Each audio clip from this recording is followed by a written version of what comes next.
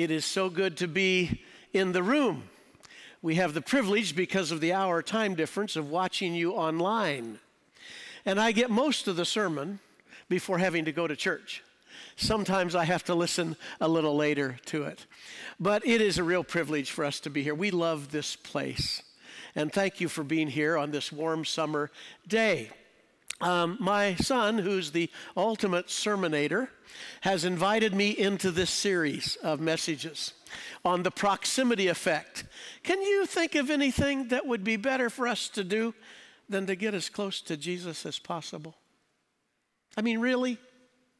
On the last Sunday of July 2021, is there anything that should command your attention more than just getting as close to Jesus Christ as possible?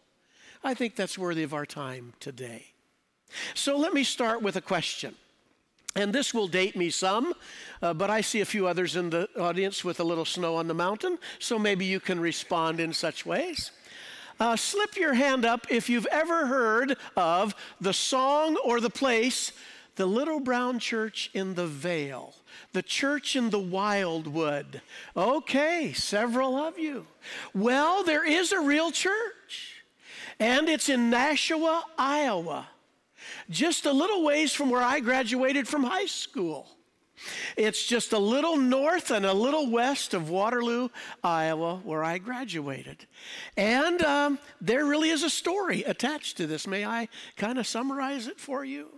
In 1848, some of the early settlers were settling in that location of Iowa. And in 1855, some of those settlers decided, we need a church. So they planted a Puritan church, a congregational church in that area. Now, like a lot of congregations in those days, certainly the one that was similar to the one I served in Illinois, they met in barns and people's homes and out under trees for several years.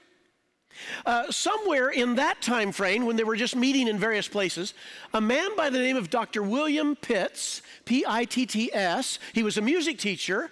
He was coming from Wisconsin to meet up with his fiancée in Iowa. And that particular location was where they changed the horses for the stagecoach. So while they were changing horses, the music teacher, Mr. Pitts, kind of walked down a little piece of the street there near Nashua, Iowa, and he noticed this little cove of trees, kind of the dale, the vale, and he thought, this would be a perfect place for a church. He was kind of inspired. So thinking of that in his head, when he got back from seeing his fiancée to Wisconsin, he actually wrote the lyrics to the Little Brown Church in the Vale. And he wrote the tune as well. But he had no context for it, so he just shoved it in his desk and totally forgot about it.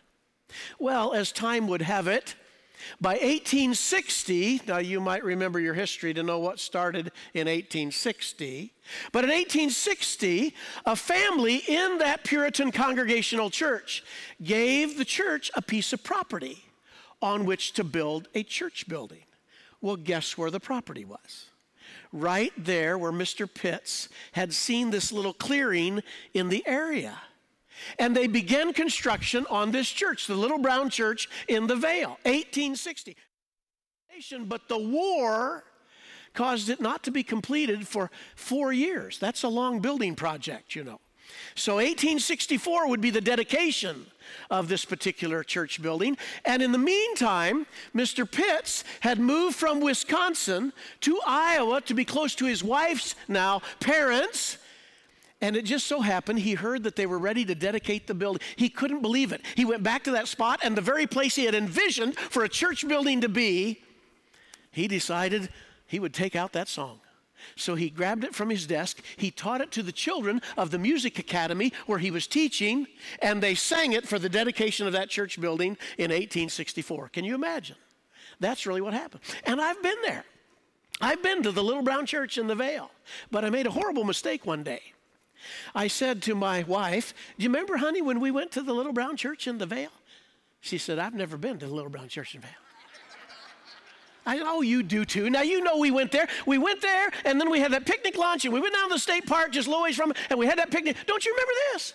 She said, I have never been to the Little Brown Church in the Vale. And then it occurred to me, oh, that was that other girl. Anyway, so There is such a place. There really is. And you remember the lyrics of this. There's a church in the valley by the wildwood, no lovelier place in the dale, no spot is so dear to my childhood than the little brown church in the vale. Now, there's not enough theological content of that song to save a wet noodle. There just isn't. I mean, it's pure sentiment. It doesn't have any kind of substance to it at all. But it has one word in the refrain that I think we need today. It's the word come. Come. Come, come, come, come, come to the church in the wildwood, come to the church in the vale. We need that word come. You know, to a great extent, it's a wonderful word. Oh, sometimes Mother would say it, you come in here right now. And you knew when you got that, it was not going to end well, was it? But most of the time, it's pretty warm. Hey, George, why don't you get Ethel? We're going to put some burgers on the grill tonight. You just come on over. It's a word of invitation. And in this series of messages that Casey is in right now called the proximity effect, that's clearly the case. Come, chapter 4 of Matthew, I'll make you fishers of men. Come to me, you who are weary and heavy laden, I will give you rest. Today, one word to Simon Peter, get out of the boat and come. Next week, a wedding invitation. Several times in that wedding invitation parable of Jesus. Come, come. In the little church we're serving now in Joplin, Missouri, where the average age is 142, we're in a series on the book of Acts. In the first 12 chapters, going to spend several weeks in those chapters. I think the favorite word of the Holy Spirit is go. Go and make disciples of all the nations. But the favorite word of Jesus is to come. Because you can't go until, first of all, you come. And so the proximity effect has to do with that. And I want to take you to our text today. If you have your Bibles or your devices, turn to Matthew 14. As you know, in this series of messages, they all come from Matthew. You're looking at Matthew these days. So Matthew chapter 14, we'll start in verse 22. But to kind of set this up, I'd like to take you kind of on a pictorial journey, if you will.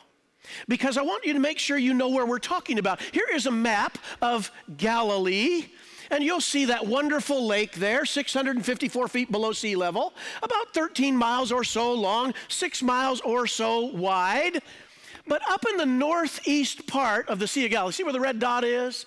Somewhere there, maybe just almost off the picture, is a place called Bethsaida Julius. And this is where, according to all four Gospels, buckle up, you don't say that very often. All four Gospels tell us of the feeding of the 5,000. And that's someplace where it took place, kind of up in that area. And then what happened is that Jesus would dismiss the crowds and dismiss the disciples. He told them to catch a ride across the lake. Now, when your Bible talks about them going across the lake, they normally mean a taxi or Uber ride across the northern tip of it. Back and forth. Capernaum, back and forth, up there, beyond Gennesaret, and certainly beyond Magdala. But today, when you go there, you have to start out in Tiberias. And that's where you catch the boat to kind of go at Roman city, ancient Roman, to out into the middle of the sea. Now, here's my point. A storm came up. I think the disciples were supposed to end up in Capernaum, but the storm blew them south. So Jesus walks on the water, and when you get in the boat in Tiberias and go out to somewhere there, John, you remember this, they will cut the motors. And on that day, it's usually pretty quiet and so meditative, and you'll feel so in proximity to Jesus. But not that night. Storm-tossed night. And so just a few pictures for you to get your arms around. This one I took at 5 o'clock in the morning back in 2016. It was, we were in a Tiberias hotel, and I'm not much of a photographer, but I wanted to keep that one because it just looked important. And then when you would leave Tiberias, this is what you'd see, the little town in the backdrop as you go out onto the sea. Go to the next slide, if you will. That's somewhere maybe out here. That's looking more to the north and the east, or maybe it would be like this. This would be looking more to the north and the west a bit. Just around the corner is Magdala, but maybe somewhere out there, do you suppose that's where Jesus walked on the water? And I don't know who these people are. They just ended up in a photo someplace. But Just some people, just some people. Now, I'd like you to read with me this text, chapter 14 of Matthew, beginning with verse 22. We'll give a little commentary, not much, as we read. Immediately, oh, that's Mark's favorite word. Matthew has adapted it, I guess. Immediately, Jesus made, it means to force and compel, the disciples to get into the boat and go before him to the other side, while he dismissed, the Greek word means to let go, to loose the crowds. And after he dismissed the crowds, he went up on the mountain by himself to pray. You know why he did? Because I think he was having one of the biggest temptations of his life. Not all the temptations took place in the wilderness by the devil. Sometimes they come through people. And they noticed what he could do for dinner, fish and chips. Wow. Wonder what he fixes for breakfast. And John 6:15, Matthew, Mark, and John tell us this story. He says they wanted to take him by force and make him king. You be a Messiah like we want you to be. You know what? He could have done it. But he knew better, so he needed a Heavenly Father sanity check. So he went to the mountain to pray. And when evening came, he was there alone, but the boat by this time was a long way from the land. Some of your versions will have footnotes, several stadia, 3 or 4 miles out. Beaten. It's actually a word that means tormented. Actually, this word is used of women giving birth. It's labor pains. Beaten by the waves, for the wind was against them. And in the 4th watch of the night, that's a little bit more, as I've gotten older, my restless time. My wife would tell you he's that way the whole night. But that's a little bit more my restless time. 3 to 6, that's when I get up in that time frame. And so it's 3 to 6 o'clock or so. And they look out in the 4th watch of the night, and Jesus came to them walking on the sea. Don't run by that phrase. The Old Testament said that the God of the Bible is a God who's over the sea. That matters. But when the disciples saw him, well, what would you think? Walking on the sea. They were terrified. And you know what that means in Greek? It means terrified. And they said, it's a phantom. It's a ghost. And Jewish legend was that if you saw a ghost, it probably meant you were going to die. And they cried out in fear. But immediately, there's that word again, Jesus spoke to them and said, it's okay. It's all right. Be of good cheer. Take heart. It is I. Don't be afraid. Literally in Greek, stop being afraid. And Peter answered him. Did anybody ask Peter a question? One commentator said it never occurred to Peter not to say something. So Peter's answering and nobody asked him a word. Peter answered, Lord, if it's you. Now this is a conditional sentence in the Greek language that goes something like this. It's what's called, let's suppose for the sake of the argument, Jesus, it's really you out there. If it's you, I would like to come. And Jesus said, verse 29, are you crazy? Nobody's ever done this before. No, what he says is, come. Come on. So Peter got out of the boat, oh my goodness, and walked on the water and came. That's the second time in this text the word come in some form will appear. Came to Jesus. But when he saw the wind, I guess it means the effects, he was afraid. And beginning to sink, he cried out, pretty short prayer, Lord, save me, gurgle, gurgle, gurgle. Jesus immediately reached out his hand and took hold of him, saying, I like how the Matthew video series does this with Bruce Marciano playing the role of Jesus. Much better role than Days of Our Lives that he had. But anyway, Bruce Marciano playing Jesus actually is laughing when he pulls him out of the sea.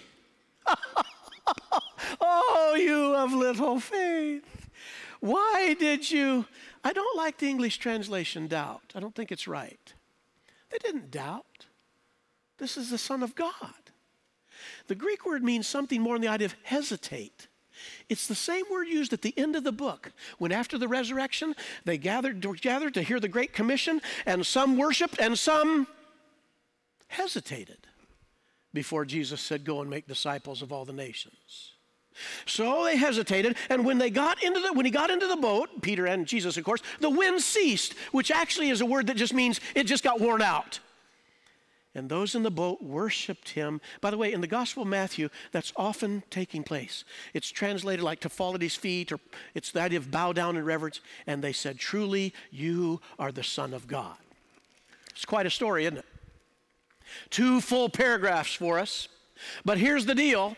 There are only 2 people on the face of this planet that have ever walked on water. And it's Jesus and it's Peter. That's it. So how does this fit in with the proximity effect other than the fact that you have the word come in it? Can I put it in a sentence for you today? Here it is. Talk about this at lunch today. When faith overcomes fear, the impossible becomes possible. When faith overcomes fear, the impossible becomes possible. Now let me carve it into 2 parts for you today. Let's start here. God comes to us in our fears. Aren't you glad? God comes to us in our, isn't that the story of the Bible? Adam, Adam, wherefore art thou, Adam?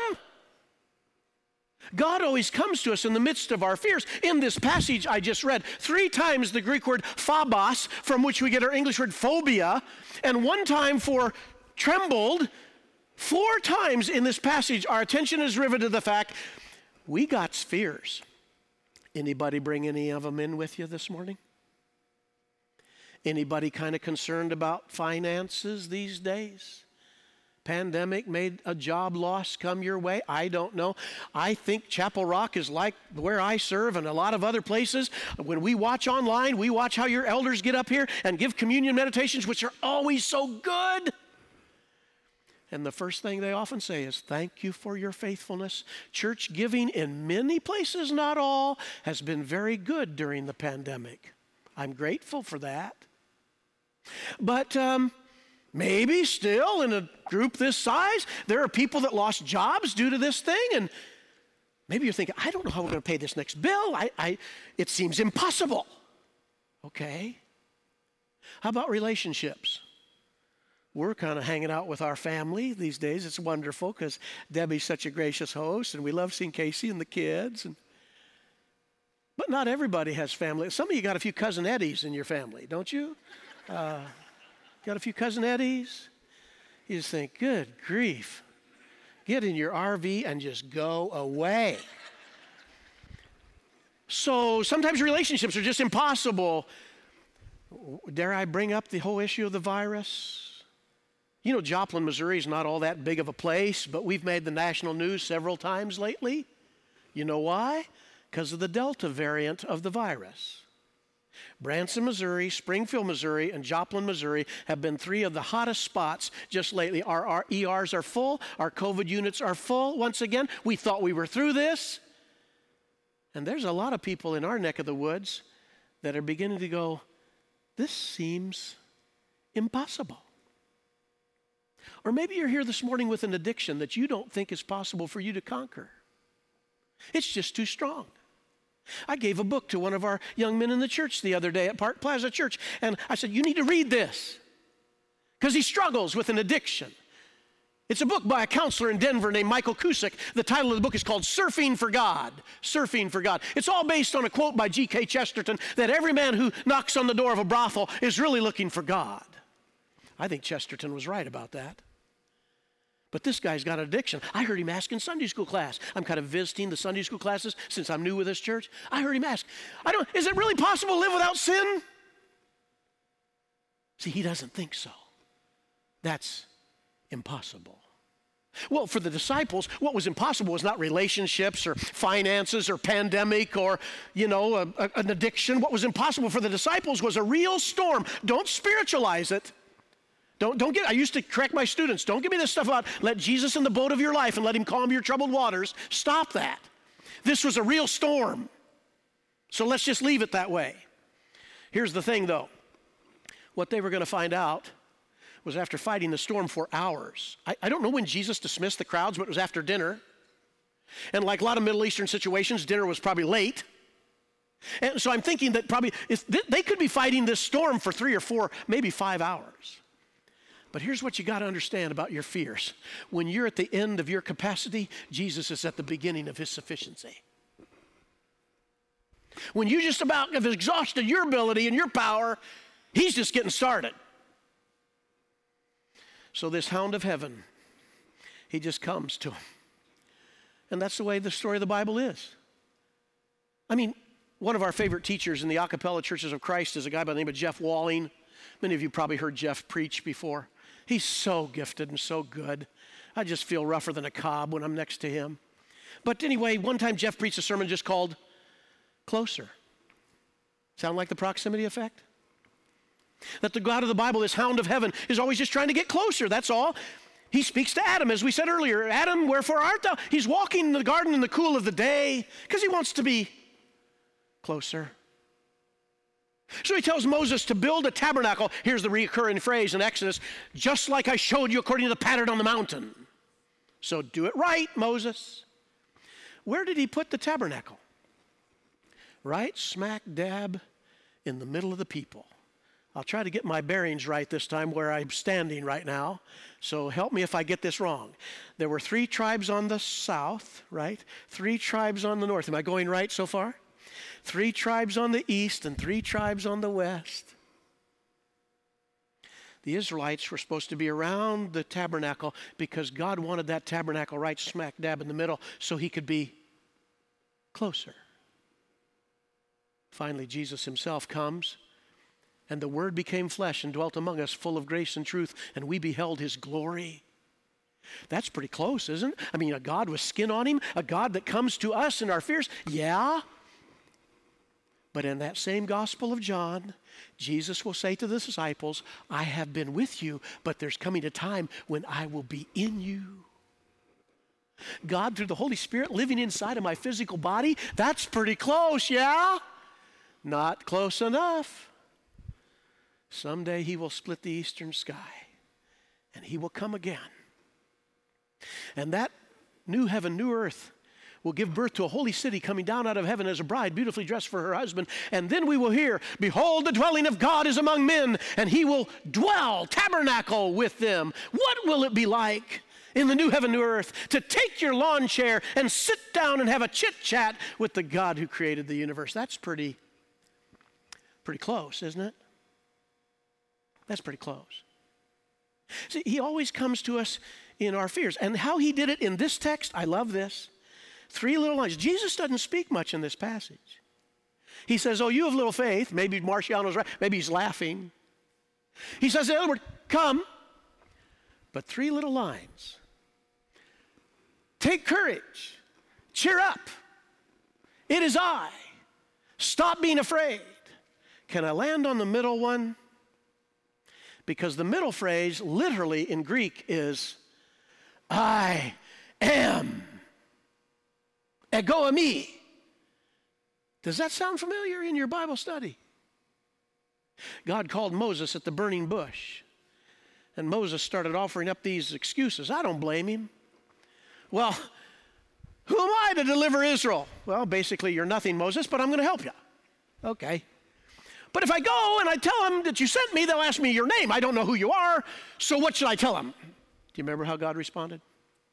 You tell them, I sent you. I am. Not only that, but this phrase also, I think, means something else if we allow the Gospel of Mark to help the Gospel of Matthew for just a minute. Because in Mark's account of this story, there's a very interesting phrase. And it's this: when Jesus walks out on the water into that lake of Galilee, Mark's account says he intended to pass them by. I've often wondered at that. Was this just to tease them? He's going to walk alongside the boat and say, hi.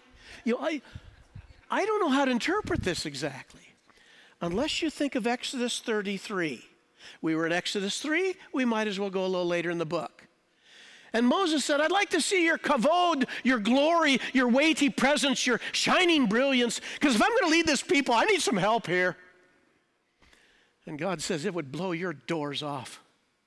I'll tell you what I'll let you do. You hide in the cleft of the rock. I'll put my hand over your eyes. I'll pass by and you'll see my tov, my goodness. You can't see my face and live. It'd be too much. And God passes by. Do you suppose that's behind this here? That what Jesus is trying to do is to say, do you know who I am? Because when we get done with the text, what it said was, truly this is the Son of God. The story of this sermon series is you need to get close to Jesus. Here's the good news of the gospel. He's already come here to get close to you. So what else you going to do? I read about Dr. Samuel Weinstein. He was a pediatric cardiosurgeon from New York City. And he was on a Mission Mercy trip to El Salvador doing surgery, heart surgery, on an 8-year-old boy. It wasn't going well. The boy began to bleed profusely. And the parents, of course, were very anxious and fearful and worried. The other thing that complicated it was the boy had a very rare blood type. Some of you that work in medical practice, you know more about this than I do, but it was B negative. I guess a very few percentage-wise in the world people have B negative blood. Very rare. But guess who had it? Dr. Weinstein. So he suspends the surgery. He goes into another room and he takes a pint of his own blood out, eats a Pop-Tart, and comes back in and resumes surgery and put his own blood in that boy. And the boy lived. Does that story sound familiar to you? About a great physician who took his own blood. God comes to us in our fears. But here's the other side of it. We come to him in our faith. That's the other side of this text. We come to him in our faith. I don't know about Peter, all the ins and outs about his life. Many times he takes a hard rap. Many times he gets whacked on the knuckles. But he's the only person that's ever walked on water besides Jesus. And say what you will about this guy, in that moment when Jesus said, come, and he got out of that boat, what was he trusting in? The eternal word of the eternal God of the universe. What were the other guys trusting in? A few boards held together by Elmer's glue. That's about it.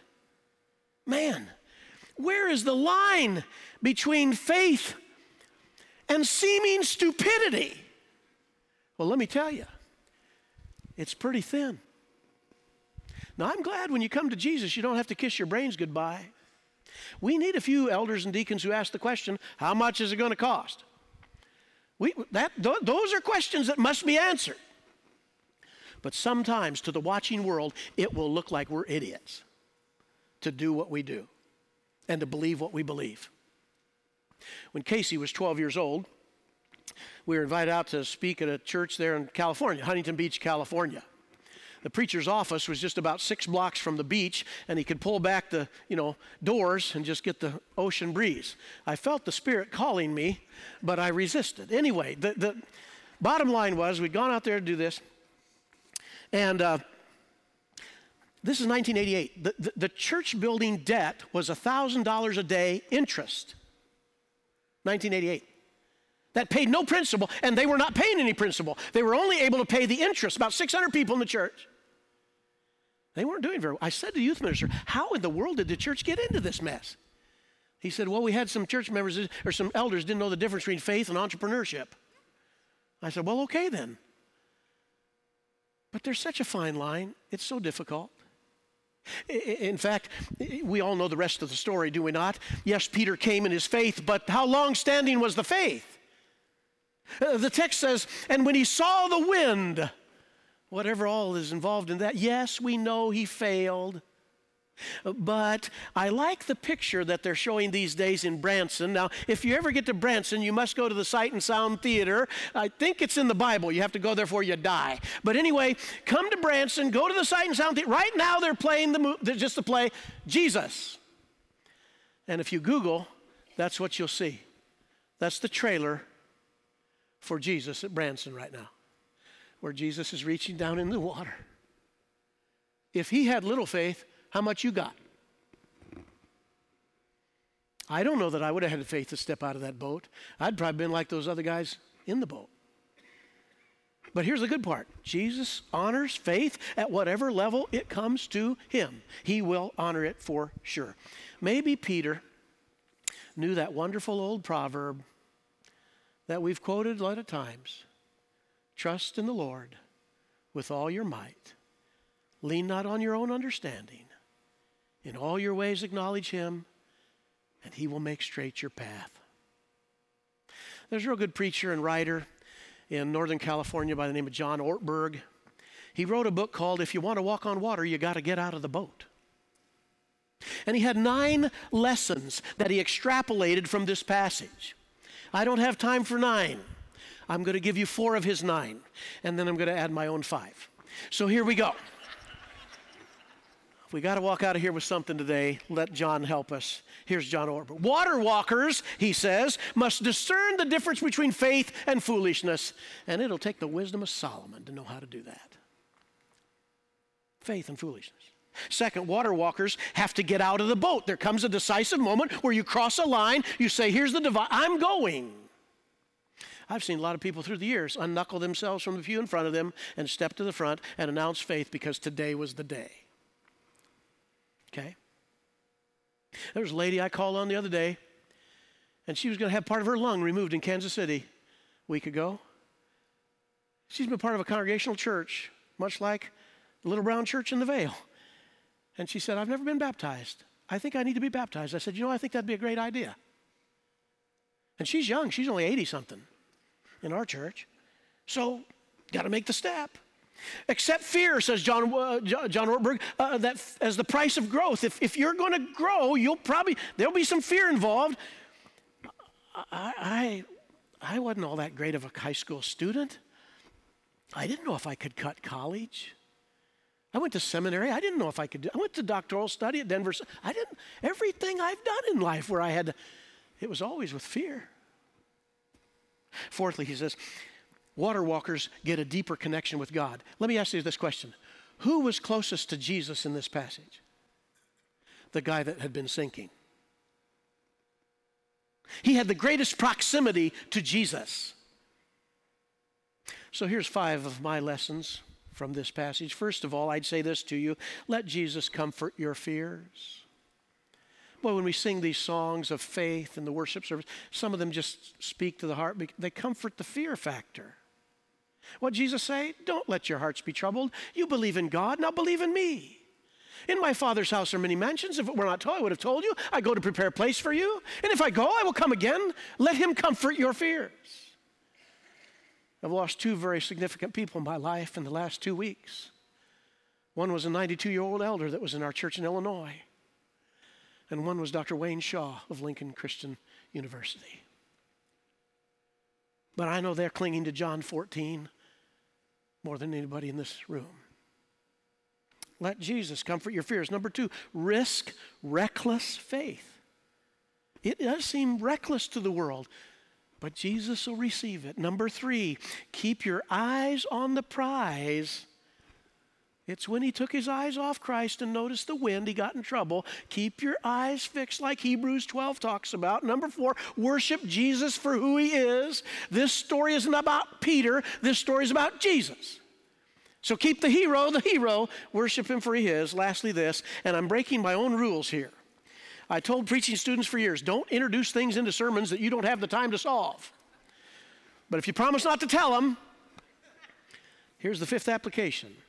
Jesus wants to work with you and me to tame creation.